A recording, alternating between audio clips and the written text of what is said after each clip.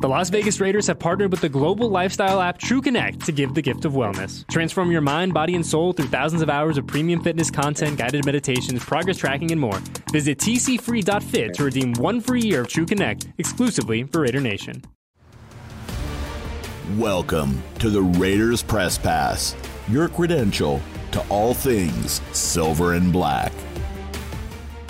How are we doing? Josh, I have a process question for you. As you're putting together your roster, how much goes into a coach and general manager's mind of, boy, if we can't, this is a guy who may develop into something into the future. We probably can't cut him and get him on a practice squad. How much of that goes into just this year?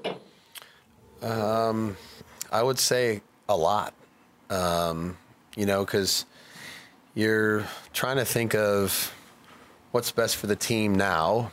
You're also trying to think about what's best for the team as we go forward. You can't just do everything in a short-term window.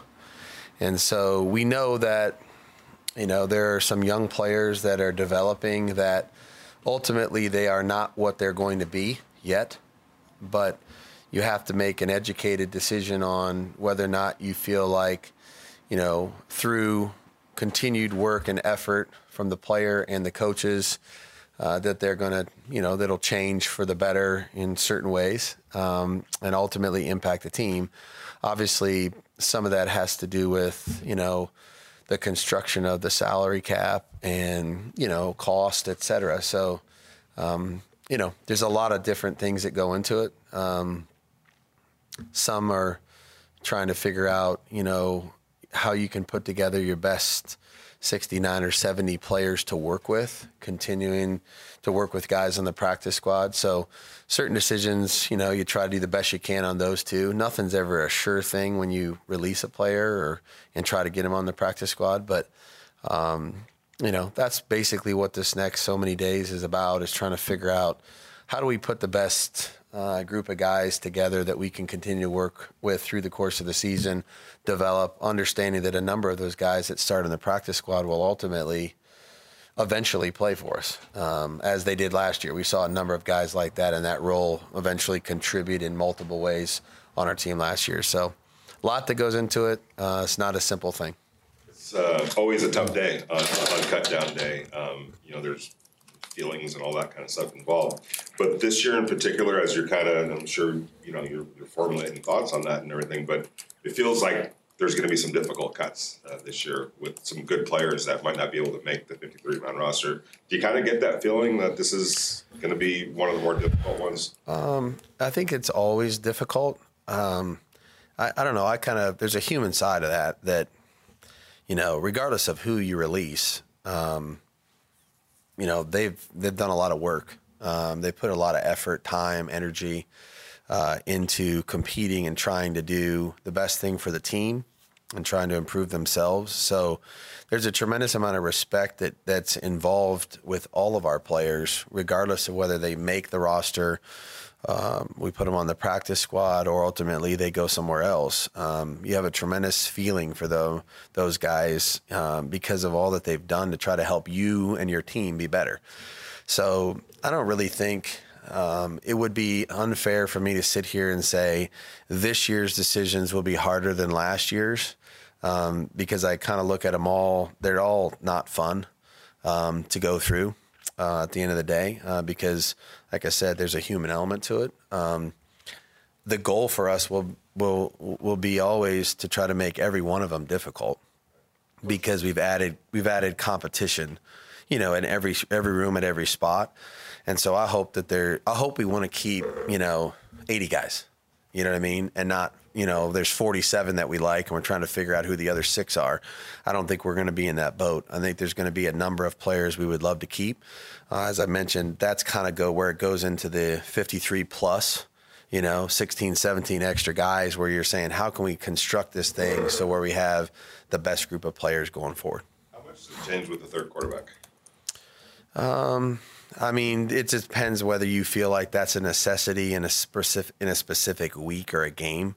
Again, if you carry a third quarterback on the roster, then you have the ability to do that, obviously. It doesn't really affect you if you don't have one on the roster. So Some teams will choose to do it, some teams won't. We've chosen to do both things in the past where I've been and last year, so, we'll see how it kind of unfolds, but I think each team will make it their own decision. The rule, the reason, I think one of the reasons why the rule was put into play, obviously is a very unique situation, uncommon. We all know that. So I don't know that everybody will overreact to it and then carry 3 guys just because of what happened last year. Just real quick on that, because I think you have to designate who that number 2 is. Mm-hmm. But I would feel as a coach that you might, if you have 3 quarterbacks and you have 2 that are on the sidelines, it might be a gut feeling like in that particular game what the best option might be. Like you might have a young guy who you're building for the future, but also maybe a veteran, like in your case where, geez, in the middle of a game, that might be the best option to go to. There's no question that you have to figure out exactly how you feel based on the week and or the situation. It wasn't the same rules, but a long time ago, we had Flutie and Castle. And Doug was a veteran player, obviously, and Matt was a young player. And so, you're making choices based on, how you would feel about, what happens in the third quarter versus if we had an entire week to practice, et cetera. So, you have to make decisions based on the information you have, and it might change. It could change from 1 week to the next or 1 month to the next based on what we do at practice. Because, again, we've said before, like the competition won't stop for us. We'll continue to work and practice, and everybody will get repetitions during the season also for that reason. I'm sorry for biting on the pause. No, you're good. You're good. You're good. But, I want to ask you about your first and your second round pick. Obviously, you haven't seen a whole lot from Tyree, but he's back on the field. What have you seen from him that you like? And also, Michael Mayer, describe the progress you feel like he's made from rookie OTAs to where he's at now. Yeah. Tyree's doing well. Excited to kind of, continue to move forward here. We got, a handful of individual reps last week, got a couple one-on-ones as you guys saw.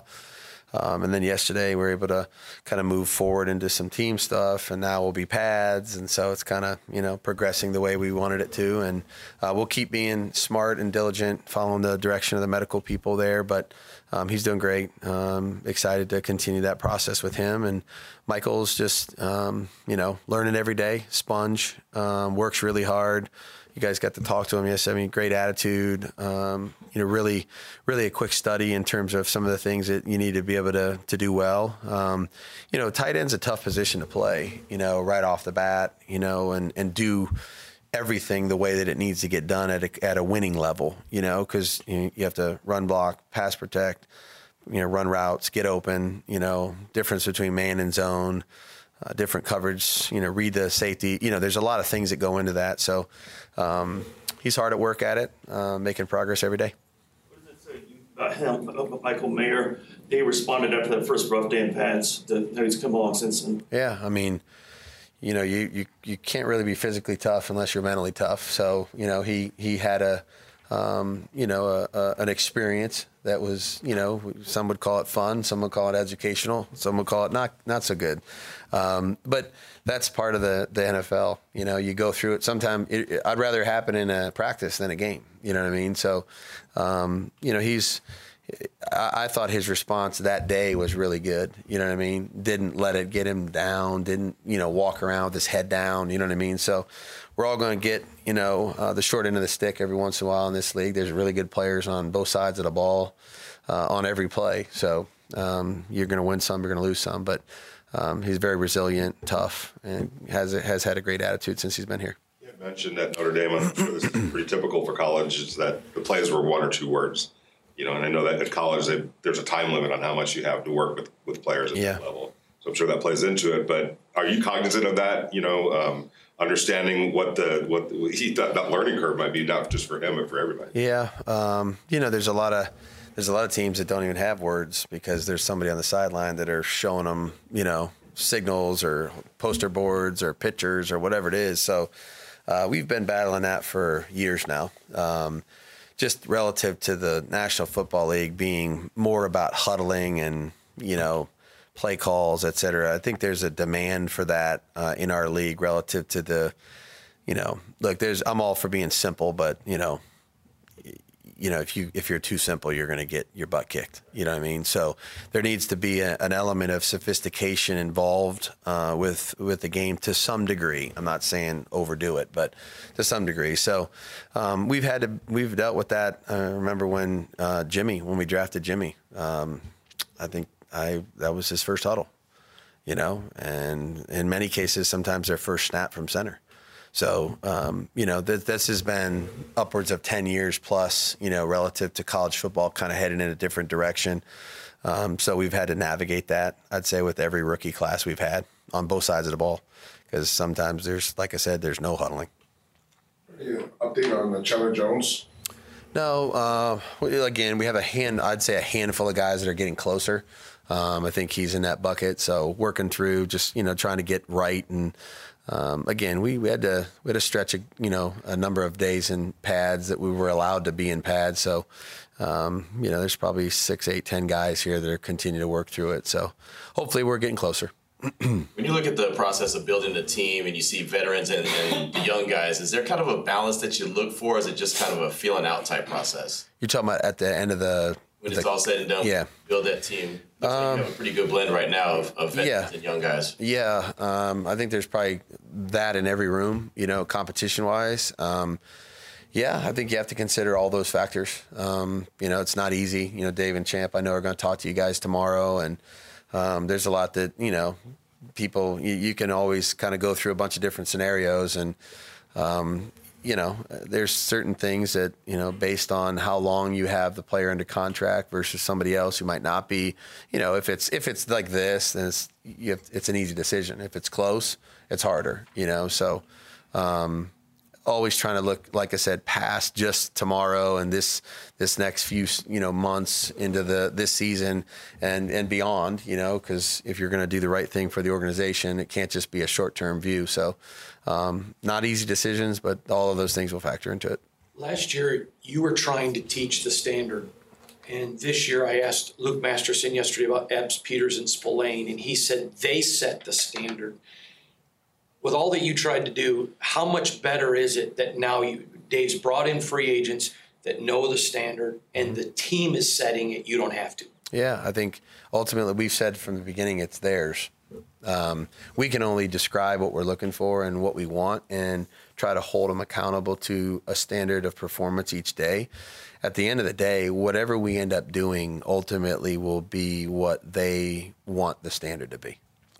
Whether the way we work each week, how we play, how resilient we are when we're behind, how ready to close the game out in the second half when we're ahead. How do you bounce back from a defeat? How do you handle victory and success? All of those things, there's a standard that will apply. And so at the end of the day, I can stand up there and talk all I want to. The players ultimately, they want to win. And so it's their standard when they get to the field, and they know that. And we're responsible to put them in great positions and help them win. But I think our leadership has been fantastic. And some of the guys you mentioned, along with a number of other guys that have been here, Colton Miller and Max Crosby, AJ Cole, Daniel Carlson. We got a number of guys that have been really assertive in terms of, helping their rooms or their side of the ball really understand what they're looking for. Gary went on IR yesterday. Was that from the game on Saturday? And then I guess how frustrating for somebody who's building it the way he was to lose that? Yeah, it was. It's just for those guys, they worked their butt off, and Darren was an undrafted guy and, kind of, made his way into the games last year in a number of phases and, off season, kind of worked through the off season to get better, and then had a decent training camp going, and then it's just unfortunate. We're lucky we haven't had more of them so far, but hurts for DB that he put a lot of work into this year and was hoping for some good results here, and but if I know him, he'll attack the rehab process the right way and get back after it, and hopefully be ready to go next spring. What was his injury?